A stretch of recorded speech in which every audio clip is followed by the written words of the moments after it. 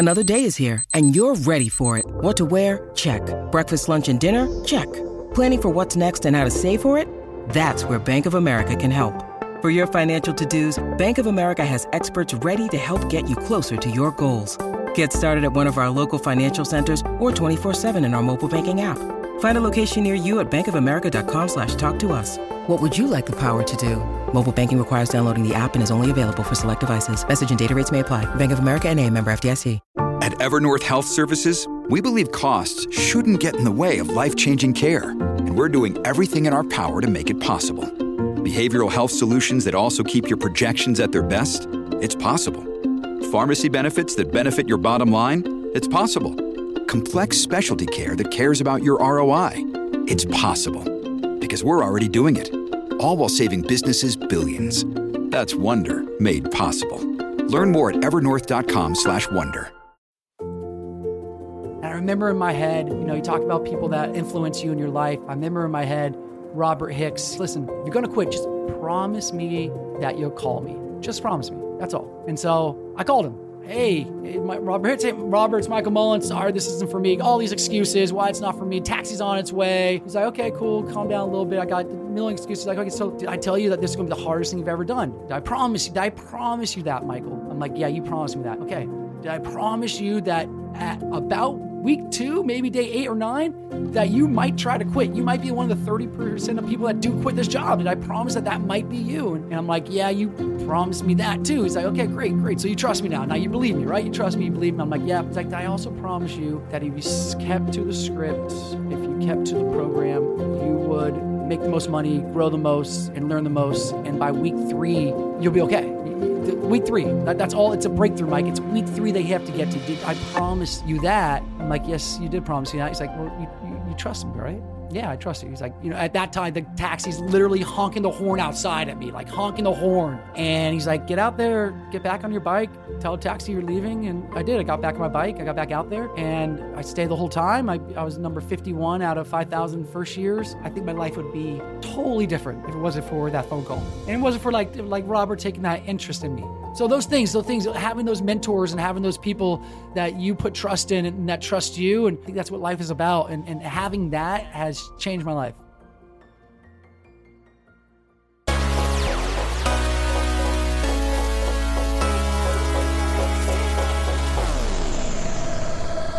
Hello and welcome to Inside Out. My name is Billy Samoa Salibi and I'm your host. Through interviews and case studies, I examine how transformational insights have helped propel the lives and careers of exceptionally successful people. These major breakthrough moments teach valuable lessons that will help us in business and in life. Today's guest is Michael Mullen, co-founder of GenRenew and one of the most energetic and enthusiastic leaders I've ever met.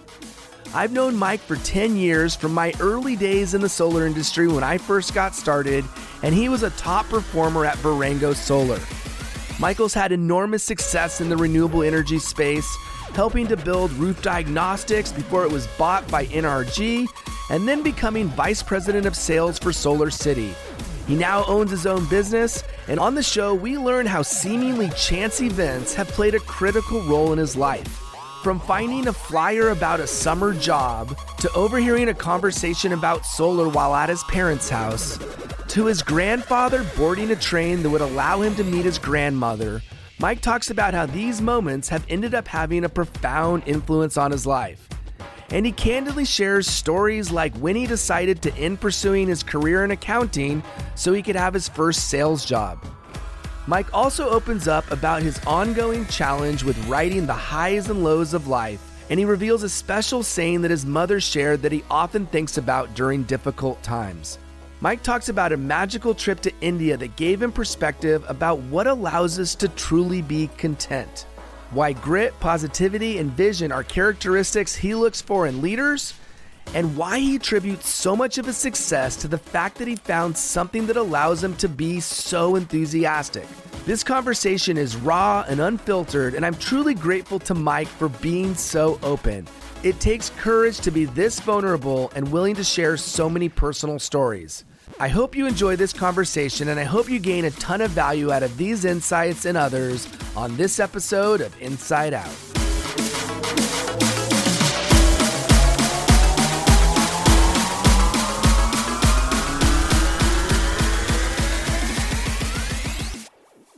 right. Michael Mullen, I am so thrilled and honored to have you on the show. You are someone that I admire greatly. We had the opportunity to work together way back in 2010. You had started, I think, maybe 6 months, a year before me at Varango Solar in the early days. So probably 2009 for you. I got started in 2010, and immediately when I got started, I kept on hearing about this guy named Michael Mullen. And it was very clear to me that this is somebody that I needed to learn from. And you were always at the top of the leaderboard. It was you and another guy named Mike Terry, Mike Mullen. And I was like, man, do I need to change my name to Mike to be successful at this company? And it was clear that the thing that stood out with you was you have this infectious enthusiasm that is just so compelling. Again, it's just infectious. You just can't help but to gravitate to that kind of passion and exuberance and enthusiasm for what you do. I know that in the past, I think what people said was, oh yeah, he's an organic chef, or, you had some story that I don't remember it exactly, but it was that you didn't come from a sales background. I know you had done some sales in the past, and I want to hear your story. A lot of your success you can attribute to just how excited you were to be part of the mission and to be part of the solar revolution. And that's carried through to this day. So for those that don't know you, and for those that haven't had a chance to be around your passion and excitement, can you share a little bit about your story, how you got started in solar, but also prior to solar, what you did? And then we'll dive in from there. Perfect. Thanks, Billy. And let's be clear, it was Mike and Mike. And then very soon after that, it was Mike, and Billy. Like all three of us just dominated over there at Varango and had a really great time doing it. I those are some of the fondest times I've had in the solar industry in my 11 years in the solar industry. And I learned, I'm still good friends with you and Mike Terry, and and we had leaders like Emmett Summers, and it was a magical time. It still is a magical time in solar. So yeah, my background, I don't come from sales really. I've done one sales job before in my life, but I believe we're all in sales. Daniel Pink has a book called To Sell is Human. I don't know if you read it, but it's like, that's, we're human beings. We sell. That's what we do. And so I actually was an accountant for Ernst & Young. I think it came from my father. He was an accountant, and, you get into college and you don't know exactly what to do. And I'm like, I'll be an accountant. I want to be in business. I want to maybe own my own company one day. I think that as a kid, my dad owned his own accounting firm. And as a kid, I wanted to own my own company. I want to be an entrepreneur. And that's where sales comes about. I had that drive in me. So I worked for Ernst & Young and hated it, and just absolutely hated it. Like, it was a great time. I was 25 years old and I had a really fun time doing it. I lived in San Francisco. I was making $50,000 a year. And at that time I was like, wow, this is amazing money, but it wasn't my passion at all. And I remember being asked to get fast tracked to become a owner over there, a partner over there at Ernst & Young. And I was just like, no, I can't do this. And I quit. I got really into raw food and organic food. And I'm like, I wanted to live a different lifestyle. I was searching. I'm a long time searcher, I guess you'd say, and trying to find happiness in my life and my passion in my life. So I quit and I went and snowboarded in Jackson, Wyoming. My best friend was working at Ernst & Young too. And he's like, I'll come with you. I'm like, great, this is fantastic. So we went up and we lived in Jackson, Wyoming for 2 winters. He lived there for a lot longer, but I lived there for 2 winters. I got really into yoga. And so I was doing my passion. I was snowboarding daily, climbing up mountains, and snowboarding was awesome. And I was doing yoga, and I loved yoga. And I went to India for 6 months and studied yoga, became a yoga instructor. And still, I was kind of like, I was 27 at the time. I was like, I'll figure out what I need to do when I need to figure it out. Right now, I'm great. I'm loving this. I'm loving this. I'm learning a lot about life. I came home to Los Angeles from India, going to just spend a very short time there. And a couple of things happened, and I met my wife, and it was a really awesome story. I'll tell you that one day. But I met my wife, and I knew as soon as I saw her, she was going to be my wife. I just saw her, and I was like, damn, that's it. And then I started asking myself, what am I going to do? And really just sitting there and be like, what am I going to do? And I remember going on some accounting interviews because I'm like, I'm going to marry this woman. I met her dad, and her dad looked at me in this weird hat. I had a beard, and I looked funny.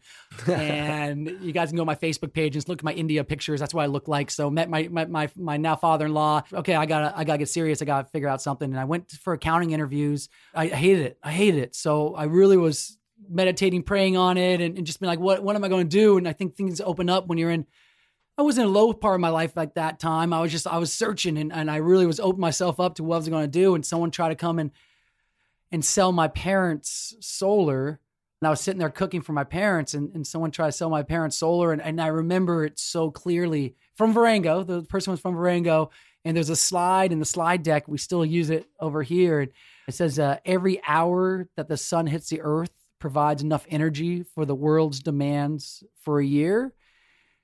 And my whole being changed. My whole life changed at that moment.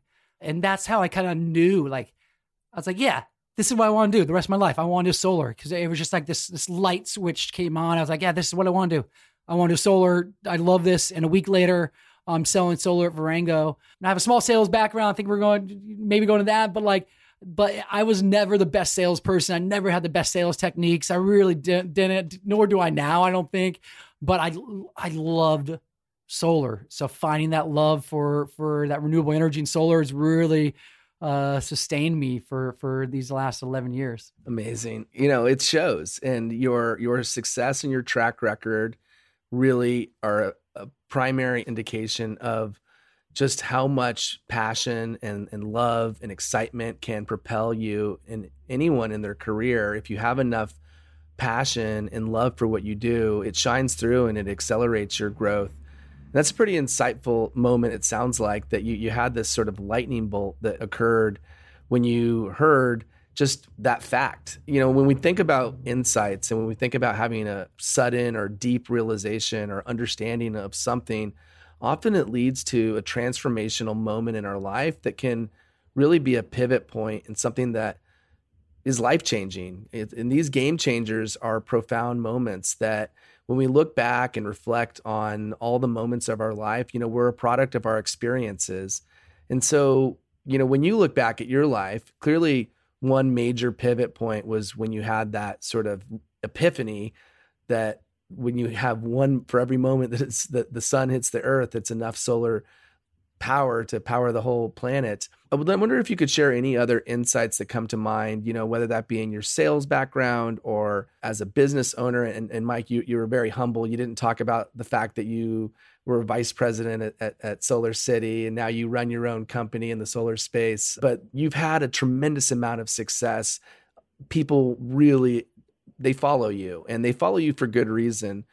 Curious if you can look back and think, what are those things that have really made you who you are today? Solar has been great to me, Billy, like really fantastic to me, starting in Los Angeles and then, went to the East Coast and was able to really make a career and help sell a company for, almost $100 million. And so it was amazing. And I remember back, I think that a lot of high achievers and a lot of people that have a lot of energy, they also have a lot of different, ups and downs in their life. And I'm definitely someone that had a lot of ups and a lot of downs in my life. And it's what you do with those. A really pivotal time in my life was, I'm 20 years old, I'm going to school at Cal Poly, going to become an accountant, and I'm a pretty confident person and people like me. And I go for the big 5 at that time, accounting firms and for internship. And I go to interview and I bomb all 5 interviews, totally bomb them. And I didn't get an offer for any of those. I felt really low. I remember going home and talking to my mom and couldn't believe that I bombed all these interviews. And she's like, something's going to come up. And I think if you have that faith and you have that opening, that something comes up. And I'm in the library about a week and a half later, and someone comes and slips a piece of paper in front of me and says, do you want to learn more, grow more, and make the most money you've ever made in the summertime? And I'm like, yeah, I'll check those boxes off. Check. Those sound like fantastic boxes. Why not? So, he's like, oh, come to a seminar tomorrow. I'm like, okay, great. And it was a company called Southwest, and they knocked and sold study guides. They knocked doors and sold study guides. And, a week later, this guy's going to my parents' house and convincing my parents that this is the best thing for me ever to go and knock doors for a summer at 20 years old. And so I opened myself up to something new, a new experience. And that happened. And that experience was so amazing because it taught me. So I studied really hard. I knew the script. I was like, I'm sales, great sales organization, unbelievable salesmanship and what they taught you. It was amazing. And the first day I go out there, I got all this energy and I sell I saw all these jobs the first day, 3 jobs the first day. It was unbelievable. I was like, this is great. And then for the next 8 days, I don't sell any jobs. And I decided to go off script, and I decided like, this is whatever script they gave me, that doesn't work. They don't know what they're talking about. I'm going to go this other area, and I know what I'm doing.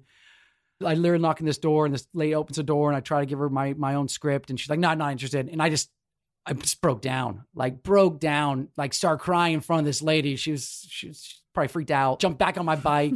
Company's interesting. I'm in the middle of Marshalltown, Iowa. If you don't know where Marshalltown, Iowa, and most people don't, it's in the middle of Iowa, very middle. And so it's a Wednesday.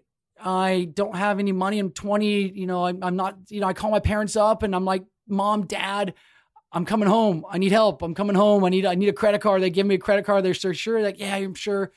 And I'm call a taxi, got the taxi on its way. And I remember in my head, you talk about people that influence you in your life. I remember in my head, Robert Hicks, he was the head of the whole Southwest program for the United States. And he took a liking to me, and he's like, Mike, listen, if you're going to quit, because I got a feeling you're going to, I think he might have said I had a feeling you're going to quit. I'm like, I'm not a quitter, Robert Hicks. He's like, if you're going to quit, just promise me that you'll call me.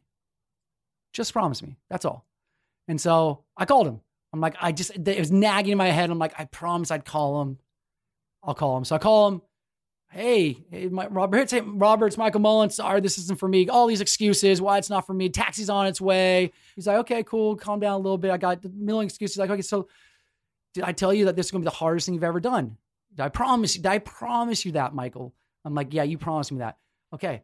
Did I promise you that at about week 2, maybe day 8 or 9, that you might try to quit? You might be one of the 30% of people that do quit this job. Did I promise that might be you? And I'm like, yeah, you promised me that too. He's like, okay, great. So you trust me now. Now you believe me, right? You trust me, you believe me. I'm like, yeah. He's like, I also promise you that if you kept to the script, if you kept to the program, you would make the most money, grow the most, and learn the most. And by week 3, you'll be okay. Week 3, that's all. It's a breakthrough, Mike. It's week 3 they have to get to. Did I promise you that? I'm like, yes, you did promise me that. He's like, well, you trust him, right? Yeah, I trust you. He's like, at that time, the taxi's literally honking the horn outside at me, like honking the horn. And he's like, get out there, get back on your bike, tell a taxi you're leaving. And I did. I got back on my bike. I got back out there and I stayed the whole time. I was number 51 out of 5,000 first years. I made a ton of money, had an amazing time. And I really do not think that, I think my life would be totally different if it wasn't for that phone call. Totally different.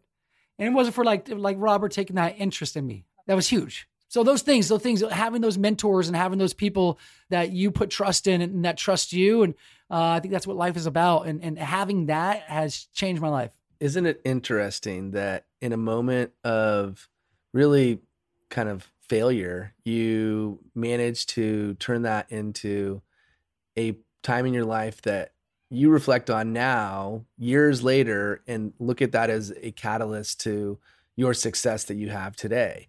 It's fascinating to think. And obviously it goes without saying that, when you do stick to something, magical things can happen. And conversely, when you give up, it makes it very difficult to achieve the things that you set out to achieve. And then 51 out of 5,000 people, like clearly you are somebody that when you put your mind to something, you can achieve an incredible level of success. While we're talking about failures, that is something that, we often look at, as you said it a few minutes ago, that somebody like yourself who's extremely energetic and passionate and have a ton of enthusiasm, that sometimes there's going to be those ups and downs, those highs and lows. Mm-hmm. Can you reflect and think of any other times in your life that maybe at the time it felt like a failure, but then when you look back now, it maybe wasn't as big of a failure as you thought because it helped to make you who you are today? Yeah, and it's funny, the highs and lows.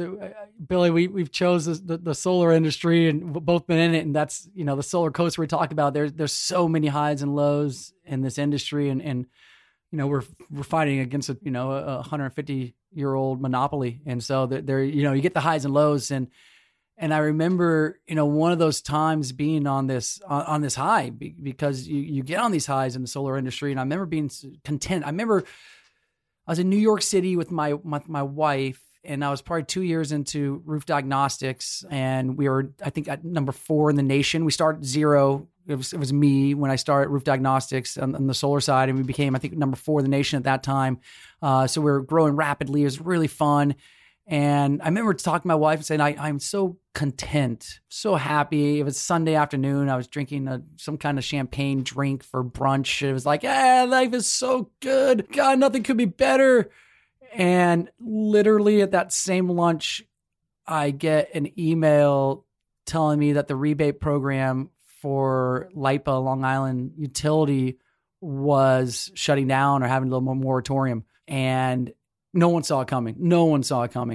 And it was my largest territory at that time. 2 days later, I had to go and literally fired 21 people. We got them some back a few months later when the rebate came back, but it was really a hard time when I was at this high, and then it drops down to this low, and having to, I think that was probably one of the hardest days of my life, and having to go there and see these 21 people that were in the room. Everything was great. And I having to look at them in the face and say, guys, you don't have a job anymore, and I don't have a solution for you right now. There's nothing that we can do. That was hard. That was a hard part of leadership that I had to deal with. That's one of many times I feel like I've had failure in my life, and sometimes the circumstances are beyond your control. Now we came back and we did great in Long Island, and the team did great. I hired some of those people back, and we came back with a vengeance. It was great. It's fantastic.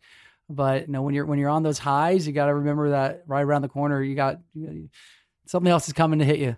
When you have a moment like that one moment you're, drinking champagne and eating caviar. I know maybe you weren't literally eating caviar, but the point being is you were on your high, and moments later you're kind of at a low. Now knowing what you know and kind of having gone through this multiple times, how do you handle situations like that now? And what are the learnings that you've taken from just being on that solar coaster, right? The ups and the downs. What are the things that you tell yourself, or how do you really balance yourself in a way where you don't allow those lows to get you too low, and maybe even don't allow the highs to get you too high? Billy, I'm still learning that every single day. It feels like it. My mom used to always tell me, she loved quotes, and she would always tell me that this too shall pass. Like this too shall pass. And it does. And I think we have to back up. And, for me, I try, and I'm definitely still working on this every single day in my life, and all with everything, where I step back and take perspective. If my great grandfather didn't go board this one train, he wouldn't have met my great grandmother, and I wouldn't be alive. It's all about perspective of where we are in our life, and how lucky we are. I remember spending that time in India, and you had such happy people living in poverty and squabble. And I remember seeing a kid pooping on the street, like right next to me, and with a big smile on his face and big happy, and his mom was happy, and living in such poverty. And you come to the United States, and you got people that have all this material wealth, but they're not happy, and all this achievement necessarily, but they're not happy. And I find myself living that over my head. Like, why am I not fulfilled? I have all this stuff that I've done, and why I'm not fulfilled. And I think it's stepping back and really taking accountability for your happiness, accountability for your life, and stepping back and perspective, and being like, wow, how blessed are we to just be alive? One of the billions of people on this earth, and I'm lucky just to be here. So I think it's perspective taking. I think it's sitting back and really just taking that perspective, because those enjoy the highs, but and when you know that things aren't doing well, know that's going to turn around. It always does. Yeah, no doubt. And you said it, perspective, and that's what it really comes down to. Perspective matters. And all too often, I think we get so wrapped up in our day-to-day lives that we forget how much we really have to be grateful for. And I know that it's easy to get frustrated, to get upset, to get angry when things aren't going our way. But if you really think about life and just how grateful we have just to be living, just to be living in and of itself is something to be grateful for, let alone all the amazing things that most of us have. And it is interesting, you talked about travel and going to India, and that's a subject that I'm fascinated by, because when you experience other places, other countries, you do often get this sense of, wow, I really do have a lot to be grateful for. And also, you have a lot to learn from other cultures that they don't necessarily subscribe to this material world that we all are so immersed in. And when you look at life and you think about happiness is really about connection. And it's about having people in your life that you care about and that you want to be around and that you laugh with and enjoy the company of. And I think that it's important to take pause and to remember that, life and happiness doesn't all have to revolve around, did you have a certain level of success in your job? Now, I say that and recognize that it's also important to have success in your job, but it doesn't mean it's everything. Thank you for sharing, and thank you for being so candid and being a bit vulnerable here and sharing that, just because you've had a tremendous amount of success doesn't mean that it's always been roses and rainbows. And so wondering, when you look back and you think about yourself, and if you do a bit of reflection and flex that self-awareness muscle a bit, what do you think have been some of the keys to your success as both a leader and an entrepreneur? And I know that's often hard because you're such a humble guy, but at the same time, I think it's important that you do look at your strengths, because those are areas that as we become better at whatever it is we do, the more we use our strengths and kind of double down on our strengths, I think the more success we have and the more we're able to optimize our performance. So curious if you could share, what are some of the keys to your success? I think the biggest key to my success has been my enthusiasm.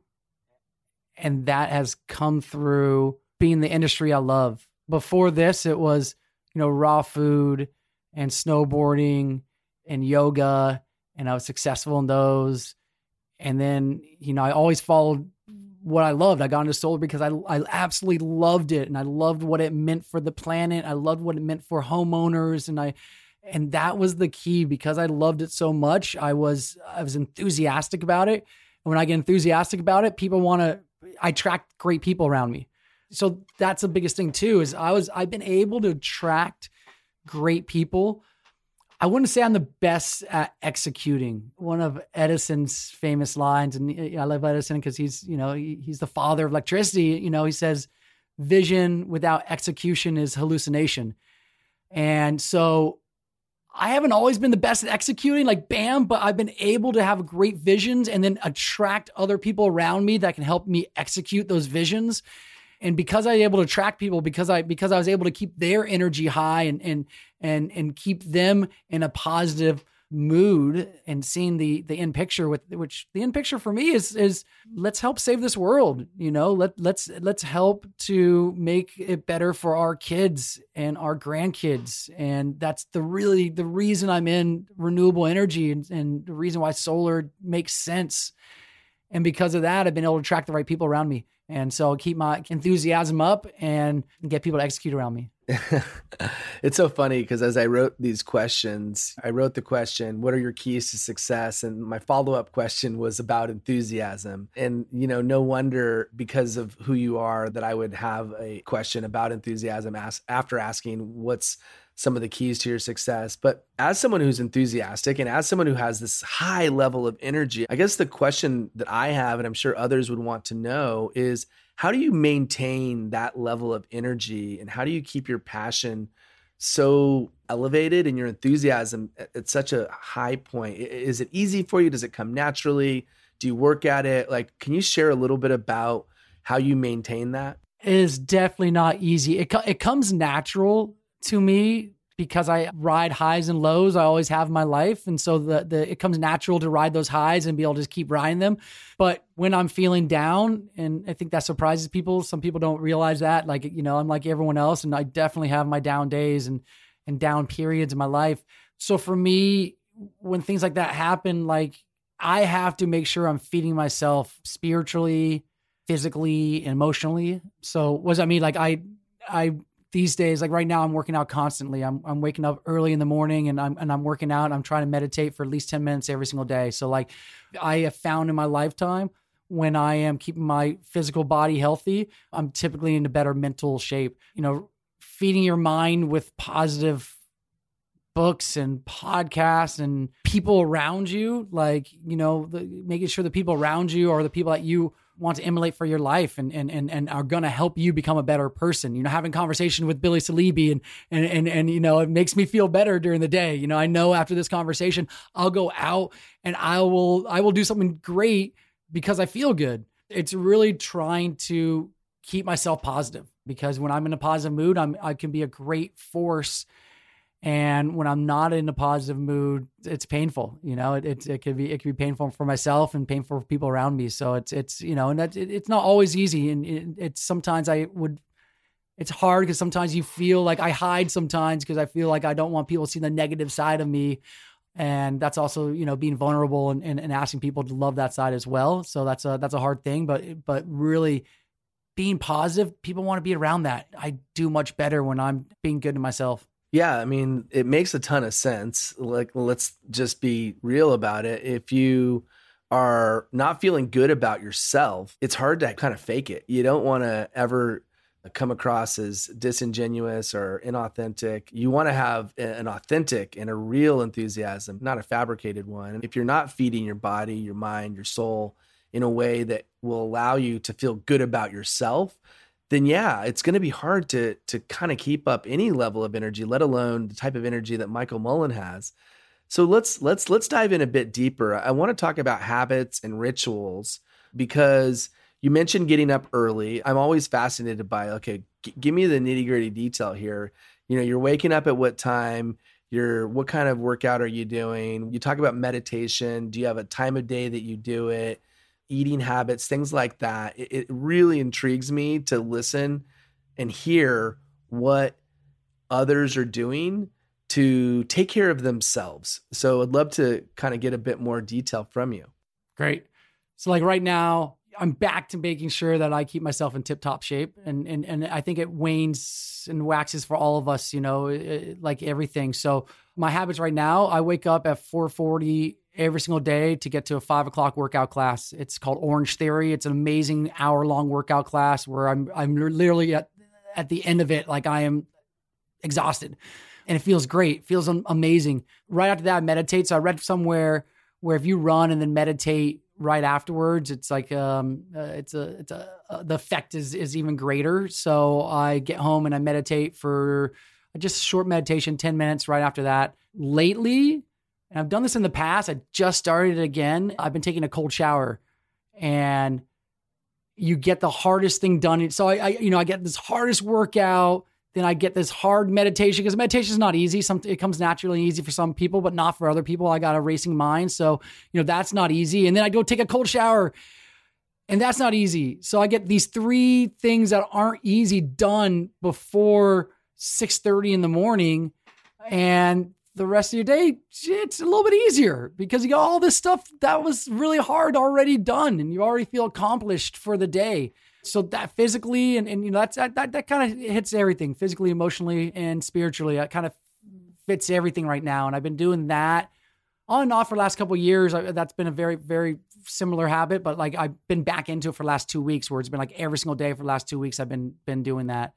Right now, I'm trying to read before I go to bed. And that's, again, it's been on and off throughout my life. I like to read. And right now, I am reading every single night for about 20 minutes before I go to bed, instead of watching TV, instead of sometimes you get in the habit of watching TV. I notice in my life, if I start binging television, which has happened to me in the past, where, you know, if I'm doing more than 3 shows in a day, that means I'm binging. And I can always tell that something's not exactly on in my life. I want to check out. It means I want to check out. That's what it is. And so when that happens to me, I sit down, I notice that. I'm like, okay, so why do I want to check out right now? So let's not go binge watch TV and instead do something positive, like read a book before you go to bed. So much better for your sleep habit, and it's so much easier to get to sleep if you're doing that. I've been lucky. I've always had a pretty healthy diet. I think I've been lucky in that. in that realm of things because I've always liked good food and always been attracted to good food. But it's crazy. Like, people won't know this about me. Like, I just quit cigarettes.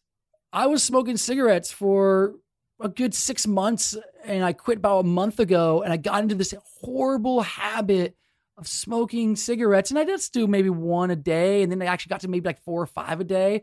And it's because I was stressed about some stuff in my life and I got into this bad habit. And I just 3 weeks ago quit. And that was so hard. It was so funny because I don't consider myself a smoker. I'm not a smoker. Like, I would never.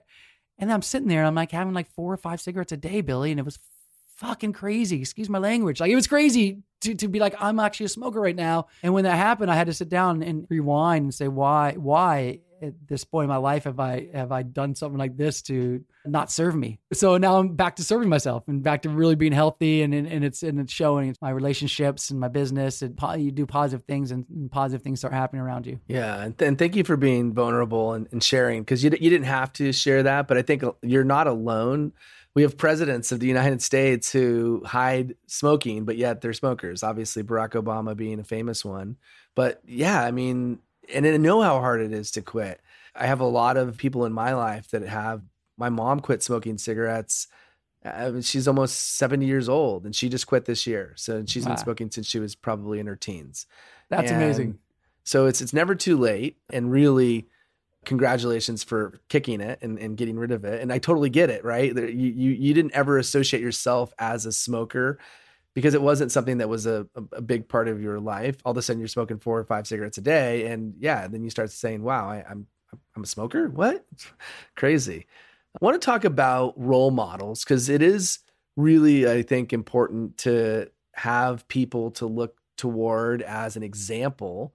Not to say that you want to do what they do or be them, but they're just a good example of what it is you're aspiring to be. And again, it doesn't have to be a carbon copy, but at the same time, if you know what success looks like, if you see somebody that has the type of life, whether that be career, whether that be relationships, it could be anything. If it is something that you're impressed by or something that you feel a great amount of respect for, who would be the role models in your life? I'm someone that I love, and I have a funny story about it, Billy. You know, I am. This is great, Billy, because I feel like we're being really true and raw and getting down to some, truth about leaders, which there's highs and lows, and someone that I really love is Tony Robbins. He's loved by millions and millions and millions of people out there, but I think there's a reason for it, and he has changed himself and changed his approach. I've been listening to a lot of his recent podcasts and different things, and it's a lot more spiritual side to Tony, and really interviewing spiritual leaders instead of just the achievement, because he's achieved so many things, but also the achievement inside. And I was just listening to him the other day, and he was just talking about him and his wife and their relationship, and he was getting vulnerable, and he's like, my wife loves me for me, not for what everyone else sees me as Tony Robbins. When I get home and I'm not in that great mood sometimes, my wife loves me for that guy, that Tony Robbins. And it was a part of him being vulnerable, very quick part of him being vulnerable, but it was really awesome to hear that. And I think I love him because he has that infectious enthusiasm too. I think that's what it is. And so I'm really attracted to that, and I'm guided by that. And I hope to be that for other people.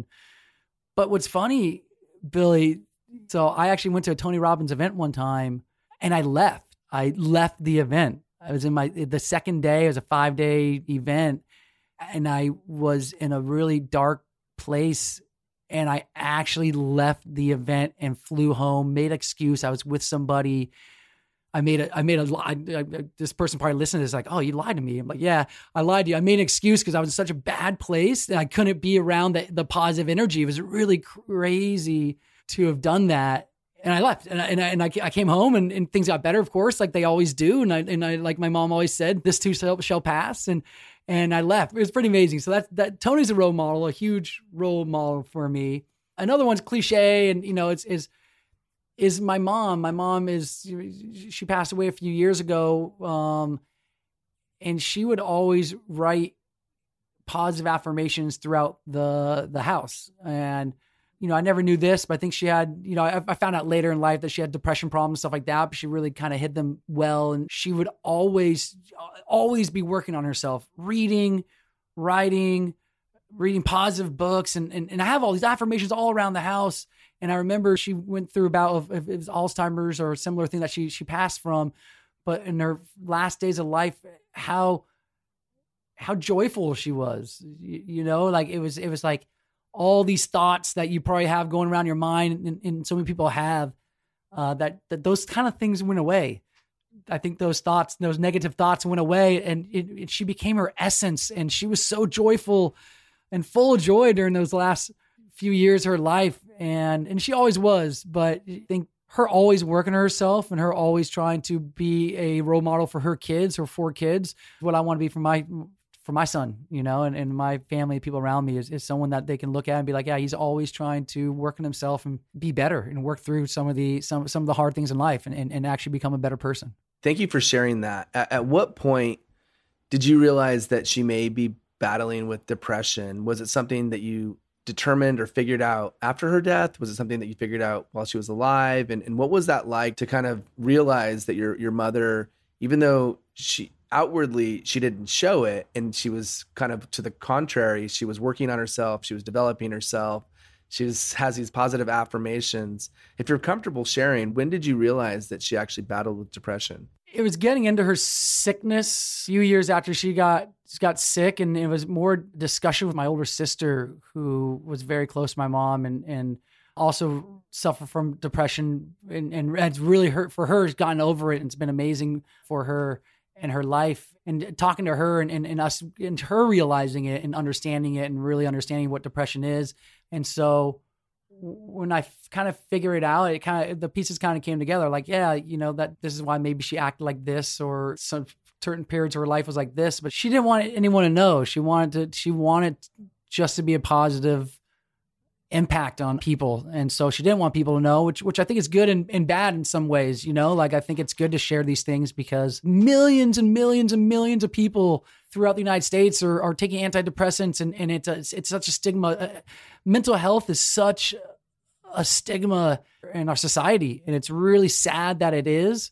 It should be spoken about a lot more. My wife is a therapist. People don't talk about it. We have illness all the time. Someone has, my wife went through 2 hip surgeries, had just debilitating hip issue. And that's great. That's allowed. But people that have mental disabilities, sometimes, people don't want to talk about it. Totally agree. The conversation needs to happen more. It needs to be an ongoing discussion, and people sweep it under the rug. They don't talk about it, but in reality, this is a huge, huge, huge problem. It's not as much a problem that it exists, in my opinion. I mean, yes, it is a problem that it exists, but I think it's an even bigger problem that we don't talk about it, because if we don't talk about it, we can't treat it. We can't give the attention to it that it needs. And I think so. It's just a bigger problem that we don't talk about it, because it exists. And I think we need to. Shifting gears a little bit, we're going to get into our lightning round here in a few minutes. But before we do, I want to talk about when you look at strong leaders, and clearly you've had to identify strong leaders as a vice president, now as a business owner, as somebody that has, as to your own point, has surrounded yourself with great people. Curious if there is a set of traits or qualities that you look for in a leader. And if so, would love to hear what those are. I think there's so many different qualities and so many different types of leaders, and there's so many different, types of leaders. For me, I'm looking for people that have gone through hardship and can talk about it and have grit. Grit's a really great word. That been beaten down, you've made mistakes, you've had failures, but you can learn from those failures. So that's also putting the ego aside sometimes and being able to put your ego aside, because to be able to work with large groups, and especially be able to really work as a team member, you have to be able to put your ego aside. I think some leaders from the very top can have a huge ego, and in certain industries, that's great and that's needed to get some achievements. But I think to work as a really coherent team, you need to put your ego aside. You need to really have grit and learn from your mistakes and learn from your failures, and bring positivity to the table. And when things aren't going well, be able to work through it and figure out how to get a solution. Yeah, I think the positivity thing's a must, right? And you and I, we've been around toxic individuals that really do harm to a company and tons of damage. And I think the more we can identify people that have a really positive outlook, and it doesn't mean that they ignore when things aren't going well, to your point, that they need to both be positive and capable of navigating the waters when they're choppy. And I love that. Anything else that comes to mind? You talk about people that know themselves, that have had some hardships in their life. You talk about positivity. What else stands out as a leadership trait that you relish and that you feel is critical? I think a vision of who you want to be and what you want to do. And I think that following your vision with a passion. So I really, when people come into my company and I try to surround myself, I'm like, why do you want to be here at this company? Why do you want to be in this industry? And if you can really explain that, so it's not just another job that you're looking for, like you're actually following some kind of passion that you have, I think that's important. I think people that are following their passion and following, and passion can become in so many different ways, but if you're following your passion, you'll find the right place for you. So I'm always looking for people that can really explain why they want to be part of this team, why they want to be part of this industry. They know themselves well. Couldn't agree more. That's a really strong point. Well, we're at the point right now where we're going to do our lightning round. Our lightning round is a series of questions where you give a very quick answer to a situation or a concept that I'm going to share, and you can tell me your gut reaction to the question. So let's get started. The first question is, what excites you? Solar. Again, easy question. Solar excites me, Billy. Solar really excites me. Love it. What surprises you? My son, my 3.5-year-old son, and the things that come out of his mouth. And I'm like, how did you learn that? You're only 3.5. You have so many amazing insights to life already. That surprises me. Isn't it amazing?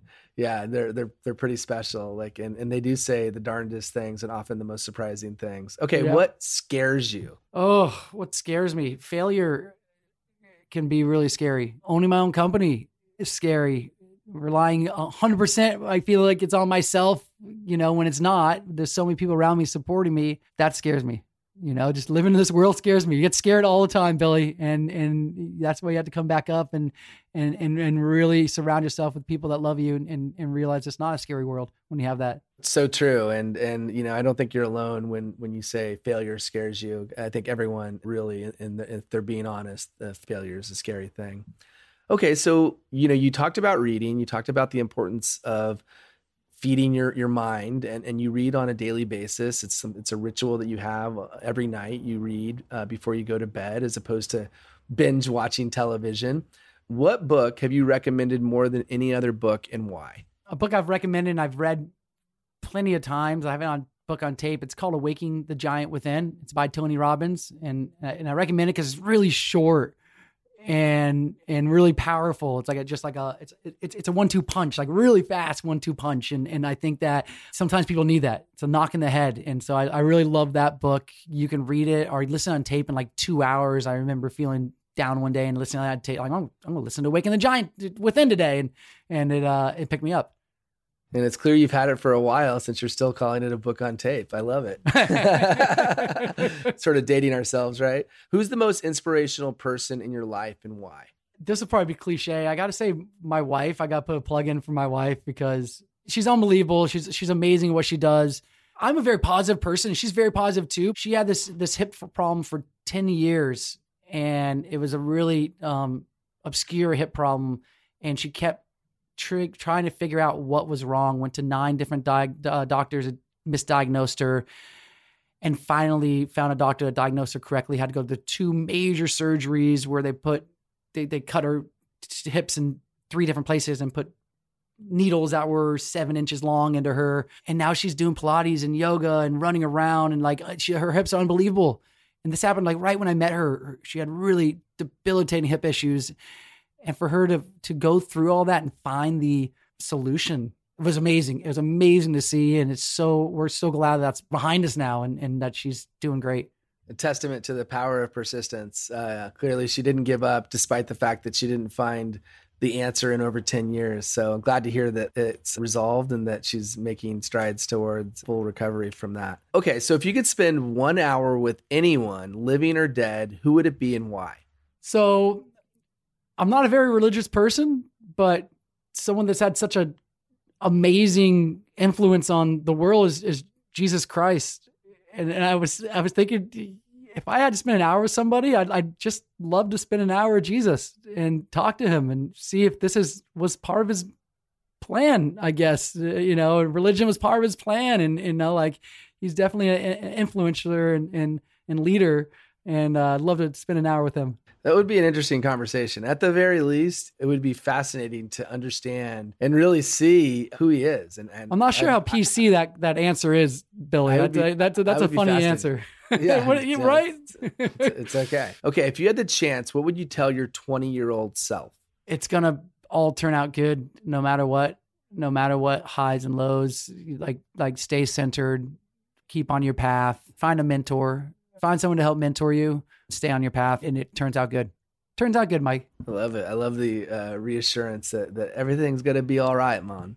And it's so true though, right? I mean, even when you have the worst things in your life happen, and I know some people have absolutely horrible things happen in their life, but your mother's saying is a powerful one. This too shall pass. Because it really does, and time's an incredible healer. It's how women can have a child after childbirth, a second child after childbirth, and time is an incredible healer. And if we allow ourselves to heal, and if we allow the time to do what it's capable of doing, which is remember that life does go on, regardless of the pain, the agony, the frustration, the anger that can occur as a result of whatever situation we find ourselves in.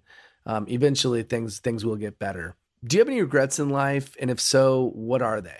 I have a cliche. I hate to say I have regrets because I'm here where I'm at. What's funny? It's talking a little earlier and think of it now, like leaving that Tony Robbins and not finishing that and not finishing something. Those are things I regret. So not going through and finishing the 3 other days of Tony Robbins. Not, I used to be an accountant and I never went and got my CPA, and it probably would have been 6 months of more work, and maybe I'll do it one day, but it's always in the back of my head, like I should have just done it. Like if you're almost there, just finish it. And so I think those small things where I don't finishing something, you learn from that, but you also, it's something that nags at you. What a great point. I mean, geez, that's an insight right there. And I'll be honest, being super vulnerable, and my wife will attest to this, I have a lot of unfinished projects. It mostly involves housework. I tend to finish the projects that I work on work-wise, but not always. I have a lot of business ideas. I have a lot of things that I've worked on, and a lot of household items that, whether that be putting the latch on the gate or finishing my fence or finishing what have you. I try to live my life with no excuses, no regrets, because if I regret something, am I regretting it because it happened? Because if it didn't happen, I wouldn't have learned from it. And so this is maybe my way of sort of tricking my mind into not having a regret. But, we learn from everything that happens in our lives, everything. And just like you learned from leaving that Tony Robbins early, that taught you a lesson, right? It taught you a lesson to finish things and to not give in, even if you're not feeling perfect at that exact moment. But that being said, I really agree with the sentiment of finishing things. Like it's such a important feeling to know that you've accomplished something, that you've completed something. And conversely, I think it's such a hollow feeling and such a not good feeling when we don't complete something. So I think that's a powerful insight. Mike, when you think about, you talked about when you have this conversation with your 20-year-old self that you would recommend finding a mentor. Who are your mentors and what have they taught you? I think in my life, a lot of my mentors have been people that have been my managers or leaders in companies. And one important thing, I remember one manager in particular, I idolized him and he taught me so much, and it was amazing learning from this manager. And then I found out some stuff from him that wasn't perfect about him. It was interesting and actually made me, it was actually a hard thing to deal with. I won't go into the details, but I was just like, oh, this person's not perfect when I was younger. And it made me realize we all have our shit, and doesn't mean that we can't show up and do amazing things in this world. And so, because I put a lot of my effort into my career. A lot of the people that have been mentors to me have been in my career in the few different companies that I've been in, and realizing that we're all human and we're all doing our best. It's humbling. It's really humbling. Yeah, that's a great point. And I have a very similar answer. As I think back to my mentors, I've learned things from everyone that I've worked with, both people that have reported to me and people that I've reported to. And some of them have been extraordinarily valuable mentors, teachers. And in some cases, it's not only that they're teaching me what to do, but I'm also seeing and observing what not to do. I had another guest share that same thought. And it is interesting when you think about, we invest a lot of our time and energy into the work that we do and being part of organizations that we believe in. And then, as a result, we surround ourselves with amazing people, absolutely extraordinary people. And I think they all have lessons to teach. And if we're open to it, those lessons can really be powerful and valuable parts of our experience and make us who we are today, right? We're a product of our experiences, as I said earlier. You've had a ton of success in your life. Curious if you could pinpoint your greatest and probably the accomplishment that you're most proud of. So, I'm really, if I think of it right now, Billy, so I went from SolarCity / Tesla and having this amazing career and in charge of one time 900 people on the East Coast. And it was amazing. And to go from there, and then I decided to start my own company, and there was, the leaving of SolarCity was hard. It was, I made some mistakes at the company that I saw that I'd made some mistakes, and I'm like, this is not going to work out. And then going from that to selling the first 20 jobs, this company I started, bootstrapped it. The company I'm with right now, GenRenew, or I helped create it with my co-founder, and I sold the first 20 jobs by myself. I knocked doors. I went to events. I bought leads and sold the first 20 jobs with no help from anyone else. And I was really proud to be able to go from being, having almost 1,000 people under me and having 3,000 sales a month to then going and doing it myself. So I was really proud to be able to do that, to start at the bottom again. It was really amazing. And now my company's doing well right now.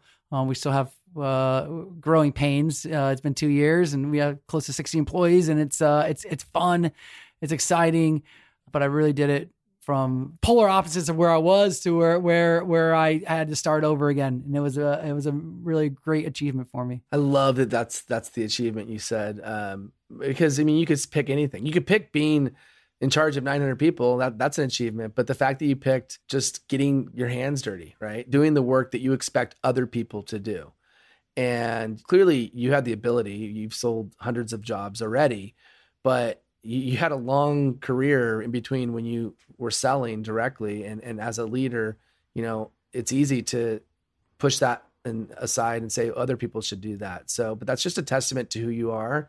And not surprising one bit. Speaking of surprises, what may surprise our audience about you? We've learned a lot about you. We learned about who you are as a leader. A theme that we talked about was enthusiasm. And so clearly that's something we know about you. But what may we not know about Michael Mullen? The eyes of being vulnerable. And, another person I really look up to is Tim Ferriss. He's done amazing things with podcasts and books that he's written. And, I suffer, I suffer through depression in many different times in my life. And a lot of people don't know that about me. And it's a hard one to open up to, but I think it's so important. I mentioned Tim Ferriss because he's very open about him suffering through depression in many different times in his life.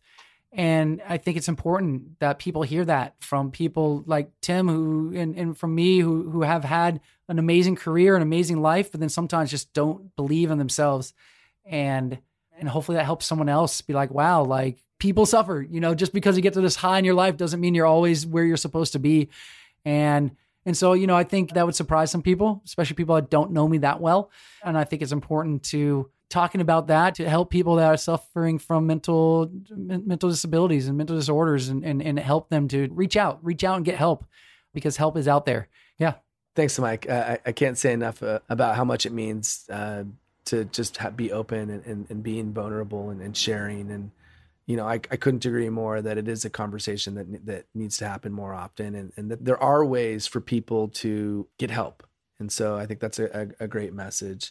Well, I'm elated with the time that we've had together. My last question is really a simple one. It's what else, man? Anything else that you want to share, kind of been open-ended, anything, any insights, anything that you think would be valuable for this audience to know, kind of open it up to you, and then we'll wrap up. I mean, you know what, Billy, this has been so enjoyable, and it's great to, have someone like you in my life that we've known each other on and off for 10 years, 11 years now. And we get together and we're able to talk like this. I feel such a connection to you. And, it reminds me that we need to all be connected to our fellow humans, not just the people around us, but those people in your life from before. And, like after this, I think I'm going to go and phone a friend I haven't talked to in at least 6 months. And he had just had a baby, but and I haven't talked to him since he had one. It just reminds me really about how important relationships are. It's what drives life. It's really what drives life. So Billy, I really want to just thank you for having me on your show. It really has, it's great. It makes me feel great, and it gives me enthusiasm to be able to do that. And I'm love to see what you're doing, Billy. And you're so talented. It's great to see you thriving and be involved in it. Thanks, man. Wow. Super humbled to hear that. Incredibly grateful to have you on the show. You are an exceptional human being, somebody that I always love being around. You make me a better person. I am inspired by you. I know others are as well. And hopefully throughout this journey on this show today, they got a glimpse into who Michael Mullen is. And, we're all imperfect. We all have our flaws. Our life isn't just one-dimensional. There's so many facets to our life. And I think that's clearly illustrated through this conversation today. I have no doubt that you'll have continued success. And I am so grateful for our friendship and so grateful to have you in my life. Michael Mullen, you're a true rock star. Thanks, buddy. And really, really appreciate you being on the show today.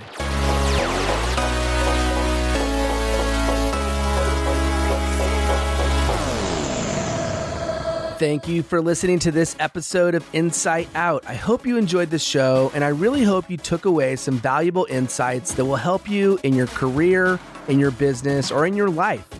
If you haven't already, please subscribe and rate the show on your favorite podcast platform. This is extremely helpful, and I can't tell you how much I would appreciate it. Also, if you haven't checked out our website yet, you can find us on the interweb at insightoutshow.com. On the site, you'll find tons of great content, including all of our podcast episodes, videos, blog posts, and the all-important link to support this show through Patreon. If you're not familiar with Patreon, it's an amazing platform that helps creators gain the support they need to continue creating. And remember, your next life-changing breakthrough moment may happen when you least expect it. Insight out.